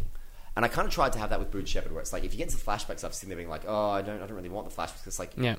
give it 50 pages Yeah. and you'll be out of there. Yeah, but yeah. 50 pages and you'll be back to the other stuff. It does feel So- like that there's something for everyone, Yeah, which, I mean, and that's the tricky thing, like, when it came to selling this was, because we've obviously sold it as a young adult, but it kind of breaks one of sort of the fundamental rules of young adult fiction, which is that the main character is an adult. Yeah. But I mean, like, in my mind, it's that Indiana Jones, Doctor Who thing where Star Wars, even, where the stories are made for kids and appeal to kids, and Yeah. the characters are not children. But, that's kind of why I wanted to keep his age indeterminate, like with... I mean, his Yeah. age, you can actually find out his age now because the dates are in there. He's 20. Yeah. But it feels like, he feels young, yeah, and that's kind of... which is kind of the point. But, I think it's... And yeah, it's tricky because, like, in my mind, I want to be one of those things that can be enjoyed by any age. I want to be one of those things where it's like, and like you said at the start with the Easter eggs and everything, Yeah. it's something that a kid can read and like, something like for the fun adventure and the colourful characters, something an adult can read and like for the little in-jokes and the references and the cameos of famous people and stuff like that. Yeah. And the problem is, like, I mean, you pitch that to a publishing house and you say, they're like, who's it for? It's like, it's for everyone. And the first thing you get taught at film school, because so many writers, myself included, try to say, oh, my film's for everyone. And they're like, if it's for everyone, it's for no one. Yep. Or when they ask about your theme, what's your theme? Oh, it's about everything. It's about everything. It's about nothing. Yeah, Like, that no means... and like to me, it's like, yeah, it's for that age. It's the kind of, I basically wrote the kind of book I would have loved when I was 13. Yeah. Is sort of what I'm. It does. No, that's I get what you mean. Like it's the kind of thing that at the same age I would have been like, this is sick. You know, because that's the kind of thing I was reading. You know, that was the Skullduggery Pleasance of the time. You know, and I wanted it to be. And I want to keep like a bit of darkness to it too, even though like the general tone is kind of light and frothy. Like, I mean, the main plot is actually kind of based on the Book of Exodus. Yeah. Prince of Egypt really is I've never read the Book of Exodus, but like, you know, the whole thing of It's like, one of the better parts of the Bible. Yeah, well, the Prince of Egypt is one of the better films that's come from the Bible, if not the best. I don't know. I love that film. I don't know. Joseph and his Technicolor Dreamcoat. It's a good time. Yeah. Great songs. Jesus Christ Superstar, I do love. It's all right. But Passion of the Christ, 10 out of 10. yeah, I mean, think about Prince of Egypt. I think I actually got the idea for the bulk of this story, listening to the Plague song from the Prince of Egypt, where it's Moses and Ramses like singing across the once I called you brother, like, you know, and it's basically that was where the Boone and Darius dynamic came from. Okay, like yeah. two brothers who kind of get forced back into conflict with each other, and then one basically is trying to release these people the other one has prisoner, and basically it's the plot of Prince of Egypt, just with a time-traveling journalist and his little brother who's 40 years older than him. I'm fairly sure that, though I'm no copyright expert, I'm fairly sure the statute of copyright has run out on the Bible. I think so. I think I'm probably safe, yeah? It's a bit old. It's a bit outdated. Just God comes in, slaps down some papers, you've been served. Yeah, he's What's like, out? look, he's like, I don't know how to say this, but where are my royalties? That's, I mean, look, it's a risk you're gonna run. Moses comes hobbling into the studio right now and it's like, right now. Like, puts down some, With like, a stick. puts down 2 stone slabs. Yeah, he's like, look, I use stone, it's olden days, where's my money? Yeah, pretty much. You hand him a $20 note, it's like, I don't know what this... This is all this is from a book that Where someone... can I exchange this for a goat? Yeah, I imagine pretty that's much. how you bought books back in the day. Oh, almost. I'm no definitely. Or historian. stone slabs. I mean, or I still whatever they do. used. This was weird. I took a goat to the book launch last night, and they didn't accept it. It was weird. Why Like, wouldn't they do that? I don't know, especially for Boone Shepherd. Like, Come it just on, felt man. it felt like a fair exchange. I don't know what the I was. theme, it makes sense. Hey, if you gave me a goat for the book, I'd give you a book. Well, you because gave me a but you I also want a gave me a goat. book. You want a Who doesn't goat, and I want a goat? book. Like, yeah, exactly. Goods and services. That's how it works. Exactly. Supply and demand, I think. Actually, something in the book that reminded me of a goat. I don't know why I brought this up. Good. So goats made me think of animals, which made me think of manatees, which is the best. It's the best and weirdest, and so it's subtle, but it's fucking weird. The manatees thing, like, It doesn't go away either. when I read that, I just chuckled. I was like, "What is happening, Gabe? I've What is actually, happening?" I've actually got a. Okay, there is actually a reason for the manatee thing, okay. but you'll never find out what it is. Oh, it's okay. not in any of the books. Is There it- is, in my oh. mind, there is a reason, and there's more and more references in the books as it goes on. Is it that the- hint as to what the manatee thing is? Mm-hmm. I know canonically why manatees are such a fixture in this universe Mm-hmm. and why they keep coming up. But you won't ever see. I don't think you'll ever see that story. Okay. But I know why. There is a reason. It's in the brain. Are we gonna hear it? Or are you hang on to it? I'm toying with it. I'm not sure if to tell you or not. Well, here's the thing. Because I'm not sure. Because I'm just worried if people listen to this now and they're like, and then they're like, when they read the second or third book, you know, if they, you know, hopefully they happen. Like, I'm just worried that they'll read that and be like, oh yeah, come on. No, Bert, you're let's, right. like, You get know what what? the manatee thing is? You know what? Tell me, and then I'll cut it out. Yeah, right. I'll cut that out. But that's amazing. Anyway, there you that's go. there we go. That's the After Us exclusive. I can Yeah. walk around with that one. That's so good. You know why the manatee thing. yeah, is we what got it the is. inside track. I That's might fantastic. reveal it one day, but One day, for the purposes of now- there'll be like a maybe in years down the track, you know. Yeah, it comes yeah. out. You write the manatee incident. the manatee incident. That's look, how you maybe- should- yeah. Maybe I'll write it Codename manatee and have it incident. on my deathbed. and like have it released after I die. Oh, you do it's your manuscript that comes out when Because you're I'm dead. pretty sure, if they take off well enough and stuff, and people read them, people are like, "What the hell is the manatee thing?" Yeah. And when you're the king of writers, which is presumably what you're going for. Oh no, absolutely, yeah. You're going for the throne. It's Yeah, it's like the rap game. Like Yeah. Drake's on the throne at the moment, but you're coming. Same as like the Elvis element from earlier. It's the same thing, yeah. Same deal. Just except for writers. So it's Yes. yeah, it's in a darkened room. It's a nice writing desk, but there's a throne. It's a bottle of scotch. Yeah, so when you're the king of writers, maybe when you die, that's in your will, you're like, you have to publish this book. Can you do that? Is that a thing you can do? I think it is. Because David Bell dropped my record when I die. I feel like you can. Yeah. I don't know if it's legally binding, though. I don't think you can be like, publisher, when I die, you must... you write that into every contract for any book you ever write from now on. You must publish this You gotta publish it when I'm ridiculous dead. thing. Yeah. Oh, well, anyway, look, maybe not. I'll see. I might, expose it on a whim sometime. But Yeah. I think for now, I want to keep it close It'd to be my a chest. fun little side. I also just like the idea that it gradually drives people insane the more and more they read. I feel like it would. series? Because Because they're it's one of those, non sequitur things that just is there. But there's a great bit. It's one of my favorite bits in the third book where Boone and Promethea are investigating a murder, and they track the murder to this really, really dodgy part of the London criminal underworld. Yeah. And it's hidden beneath King's Cross Station, and it's this secret thing that requires a password and God, the yeah, right yeah. identities to get in. And Boone and Promethea go through hell to smuggle themselves into what they think is a secret society meeting. Oh boy.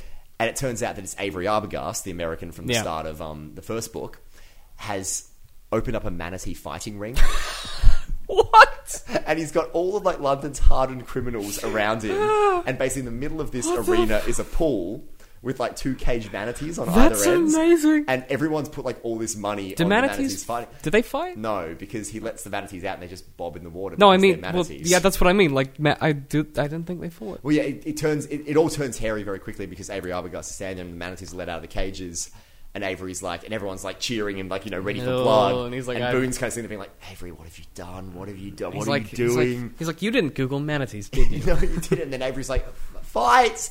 Go, Fight! And do the it. manatees just bob there because they're manatees. It'd be like cat fighting. You put 2 cats in a ring and they just lie down and sleep. You're like, Yeah, that, exactly. that was less exciting than I'd hoped. So of course it turns into a riot. No, it would. That's But good. no, manatees will That's return. amazing. The manatees will return. If I can promise you one thing about the sequels, it's manatees. Boone's gone, Prometheus gone, manatees though. The manatees will It's actually the remain. rest of the series is about Manatee Shepherd. Yes, that's When it. Boone That's becomes a manatee. Yes, That's the secret. Or Boone and Promethea adopt a manatee. Just And- where would you... It'd be hard to keep, in a bathtub, I guess. I suppose they're mammals, though. They get pretty big. Yeah, but they need water, don't Yeah, don't they do. they? I don't Do know. they? I don't know how What? manatees work. How do... I wish I did. I feel like that's probably... It's irresponsible of me as a proponent of manatees Yeah. who shares them, who spreads them all throughout my Yeah. work. I really should have a greater understanding of the physiology of manatees. Yeah, you're I driving. really You're should. driving that car without a seatbelt on. I That's what really you're am. doing. It's ridiculous. It's the only way to drive a manly I'm car. playing a dangerous game. It's a dangerous here. game. It's how you get burned. So, okay, Promethea, right? We Yeah. talked about it before. She's my favorite character. Good. She's just such a dick, but I love it. She reminds me of when I was much younger and I was sort of growing up reading young adult fiction, and then obviously adult fiction when I was way too young, as is always the way with most writers. Yeah, of course. There's a character in, I'm not sure if you're familiar, but the Edge Chronicles, which is No, I'm not. Sky Pirates. It's very fun. It's it's for kids, but it's super dark at times. Cool. You know, there's sword fighting, there's guns, death. It's all the good stuff. Yeah, it's very. Yeah. There's some really violent character. Someone gets dismembered at one point. Awesome. It's really dark. Awesome. Very fun. And there's a character in that. One of the main characters of a later one, set sort of many years after the previous ones, and it's like a steampunk version of the world. And the main character in that, the minute that I started reading Promethea, I was like, oh my god, I had one of those moments where I suddenly flashed back Okay, to awesome. when I was reading Good. this book as a kid, and I have this memory of sitting there reading it at the top of my hill from where I live, because there's a really nice sort of spot when I was growing up, and I flashed back immediately when I was reading it in your living room. I was like, oh my god, I remember that moment so clearly and vividly. That's brilliant. And that was just one of those moments where I was like, that, yeah. I'm not sure what that says about the book, but I just thought that was worth sharing because that was something. No, that's awesome. That's Yeah. that's a really cool thing to know. Yeah. She's it was just lovely.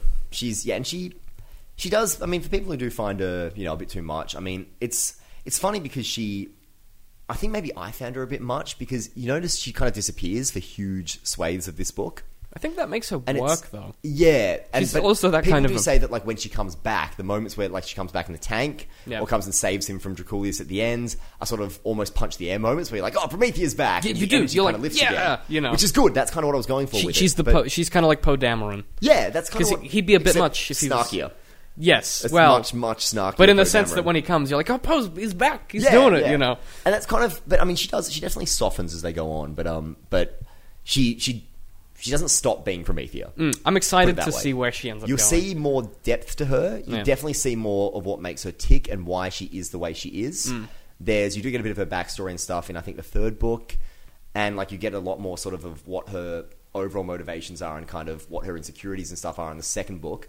But those are glimmers. Yeah. Apart from that, she is always Promethea Peters. Do you get- She is, I don't know if this is.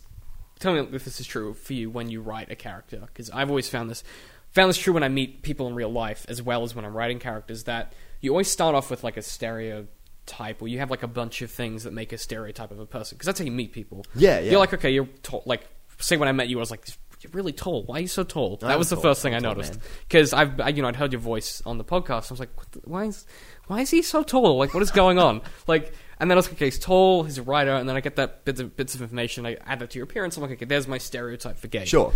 And then when I get to know you more, I start to add detail. I add backstory, you know, when you're All writing of a that, character, yeah, you yeah. start to add that stuff. You're like, okay, backstory, motivation, personality, speech patterns, traits, you know, other habits. And then eventually you have a whole character. Yeah. You know, you get like parents, you get all this other stuff that surrounds it, and that's how you get to know a person. It's often how you get to know characters as well, because you have to start somewhere. So when you are creating a character, for instance, do you find that's how you That's start? exactly how I do it. Because, you know, with Promethea, I mean, in the very, very first high school drafts, Promethea, back in those, like, 3 original stories I wrote back in school, the idea was that every story, because I was very influenced by Doctor Who to a fault, the idea was that every story boom would have, like, a different female companion sort of going on his adventures. Not a romantic one, but just, like, you know. Yeah. And Like old Promethea school was Doctor just Who. sort of a... Back then, Promethea Peters was literally... She was nothing like the character she ended up being in this. She was just sort of a character who was there. Yeah. When I rewrote it, I was like, I actually want her to be different. And I was like, what if I just make her... Well, pretty much the character you met, like really snarky. And at first Yeah. I was like, I just want her to be a scene stealer. I want to have the best lines, really snarky, really immature, horrible temper. Oh, yeah. Like just, you know, no sense of decorum, really doesn't care about anyone else, kind of selfish, kind of loudmouth, Yeah. kind of delights in belittling and making Boone miserable. Oh, yes. And that Enjoys was when sort of- when he's suffering. Yeah, and then I thought, but of course, in the end, she'll come true and she'll be a hero and she'll Yeah. sort of help save the day. And that was kind of her, I guess, her in the first book. And then in the second book, there was a scene I write between Boone and Promethea where, you know, she kind of opens up a bit, and I was like, that kind of was a moment, a real sort of gateway opening moment for me where I was like, oh, okay, I actually understand a lot more about you now. And when I came to writing I think it was the third book, I originally had this whole approach where Promethea's backstory was going to be a huge part of it. Yeah. And her backstory actually got, as I was developing it, and it was going to be a huge fixture in the book, actually got quite dark. Like quite, not dark, not dark in the way Boone's is, where it's like people sort of die horribly and stuff like that, and, you know, there's guns and vampires and stuff like that, but dark in a more real kind of just... Darker than you'd think. Yeah, dark, just kind of like you'd hear that and you'd be like, oh, that's a bit grim. But like not Yeah. it's not in like a horrible, Prob- over the top it's- misery porn way, but just in her Sort of backstory is a bit... just- Real, like dark realistically. yeah. Is that... And yeah. basically, in my mind, that relationship... not that relationship, but rather that backstory stayed as part... Even though it didn't make it into the books, Yeah. you get a glimmer of it. You sort of find out a little bit about kind of what went on. Yeah. But it definitely... Yeah, it's still, in my mind, that's part of who she is. In my mind, Yeah, for that's sure. part of sort of... That is canon. That's head canon. That's Yeah. why Promethea is the way she is. That's all in my head. And that all came back from sort of writing this stuff and realizing I wasn't going to use it because there was no place for it in the story. But it's still sort of there. And it all kind of... I always helps think shape that- this overall idea of who Promethea Peters is. I think that And really the same with Boone and informs everyone else. That informs like the. I mean, so one of there are two ways I think you can create characters, and one of them is really good, and one of them is what George R. R. Martin started to do after a while, where like not to. I don't. A lot of shade being thrown at George R. R. Martin in this podcast. I think he's a genius. Yeah, he's great. But we are, sure. We're looking at you. We know you're there, George. Yeah, We he's shoot. Pew, pew. sitting here listening, crying, like the razor hovering above his wrist. Yeah, he's like, this is too much. This is if you're listening, George, I'm sorry. But so like when you create a character, you have those unspoken things, the silences that make them feel like a real person. Yeah, sure. The stuff that we don't tell. But someone once said to me that every person and every character, so every person and every good character has some secret that they keep that no one else knows about. And you have to know it as a writer to make the character realized, It has to be something that they hold so close and secret that no one else knows, and that makes them real and realized, And often it's a secret that they tell themselves that isn't true. Yeah, That's sure. often the way. So it's a truth that they believe about the world that is fundamentally not true. And that's where catharsis comes from, is when you realize those things aren't true and you reset your worldview. But one of the things that George R. R. Martin started doing instead of that, because he had so many characters, is he was like, okay, I need a character in this location to do this thing.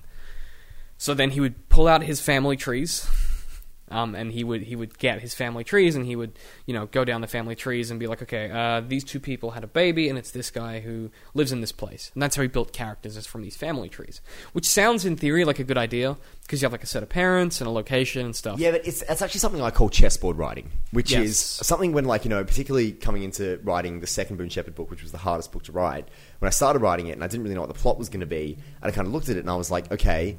And I did the same thing when I first tried to write a sequel to Windmills, when I sort of looked at it and I was like, okay, so what's the layout of my chessboard? What pieces do I have right now? Yeah. So character A is at this point, character B is at this point. Like, basically had a look through, saw what were all the pieces who were on the board at that time. Yep. Who are the characters who are in play? Who are the minor characters who have been established that I can do more with? Who are the characters who have been mentioned? Yep. Who are these people and what can I do with get them? the lay of the Which land. I actually think, for me anyway, that's the wrong way to write. Because to me, if you're continuing something, it shouldn't be a matter of where are my pieces and how can I play them against each other to make it entertaining. Because then you actually are making a story up. It's Well, not 'cause you sort of- organically what the organic it's next part of the artificial. story is. Yeah. Like, I mean, if you're going to write a sequel, it should be because you're like, of course that's what happens next. Of course, yeah. Now I understand how it sort of continues. Yeah, like Because it all should make sense. It should just come to you. the best moments for me when I'm writing a sequel of anything. And I've been writing I'm actually writing the third volume in this stupidly long series I've been working on. Yeah, sure. I was like, it'll be a brief book. It's 200,000 words. Anyway, so I'm writing this, and my favorite parts are when I'm writing a scene, and I'm like, okay, they're at a dock or something, and a character's going to come up to them, and they're going to have an interaction, and I go, and I start writing it, and I'm like, oh my god, that's this person from earlier, from the first book. Yeah, And yeah, you, like, cool. it just happens, and you're like, oh, what? That's amazing, and you get excited, and you're like, oh, it's them again, and they kind of appear. Yeah, and which is always very good. Yeah, and I always feel like it lacks that flair if you've planned for them to come back in that scene. Yeah, well, I mean, I had a moment writing my play Beyond Babylon where, I thought it was going to have one ending, then had a different... I'm not going to bother going into it because we've been talking for a really long time, but basically the ending, it was only in the last moment of the play where I realised what the ending was. And the ending is the best part. The twist at the end is the best part of the play. Yeah. The twist is what ties the whole thing together and, lends so much context and weight to everything that's gone beforehand. Yeah. And I was sitting there thinking, okay, if I'd actually ended that play the way I intended to end it, and it's the kind of twist where one of the major characters, there are only two major characters in the play. Yeah. There are only two characters in the play. One of them is not who you think they are. And I Okay. spent the whole time writing that script thinking he was who I thought he was. And at Ah. the end I was like, oh, you're actually not at all. You've been hiding something this whole time. Okay. And suddenly it was like, okay, so everything that's written beforehand was written not with the intention of him revealing this thing about himself at the end. Yeah. But... Oh, okay. But Yeah. with him, but the thing is, when I went back, I actually saw clues. There were lines he had that I was like, He was kind of like- doing this for me the whole time. yeah. I was like, It's weird how that happens, He knew what he isn't was it? doing. I was like, I'm just going to leave that there. I'm actually just going to leave that there, and I'm not going to change anything. And again, I actually think that the reason I love that twist, and people still say to me the twist in Beyond Babylon was one of the most, people who saw that play, people have seen plays since then, and I've had twists in there. And I've actually had people been like, oh, even if the play is much more well written, much more well crafted than Beyond Babylon, people have been like to me, oh yeah, I prefer Beyond Babylon. I was like, why? And he was like, oh, because the twist was just so good Yeah. because nobody saw it coming. Well, because I didn't see it coming. That's the best, because I mean, it's the opposite of the M. Night Shyamalan effect. Yeah. Where, because you're not expecting the twist. That's why it's good. Yeah. You know, and like, I mean, his biggest problem is a script writer. But dude, it's the same as I was saying before. Like, you know, if I'm feeling gripped by the story, the audience is hopefully going to be feeling gripped by the story. Yeah, they're in it, you know. That's why, you know, I don't try to write anything that bores me. Like, I try to skip over any boring scenes because I'm like, if I'm bored, the audience is probably going to be bored. If I feel like it's a chore, the audience is probably going to feel like it's a chore. And I mean, those twists. I mean, it's so rare that you get those organic, kick-ass twists that come out of nowhere and change everything. But for me, it's like, well, when that happens, it's like, well, okay, if me as the person writing and creating this story was shocked by it, then the audience sure as hell is going to be shocked by it. Absolutely. And that, I mean, that again comes from, you don't get that unless you're writing a lot. Yeah, because those things happen so rarely, you know.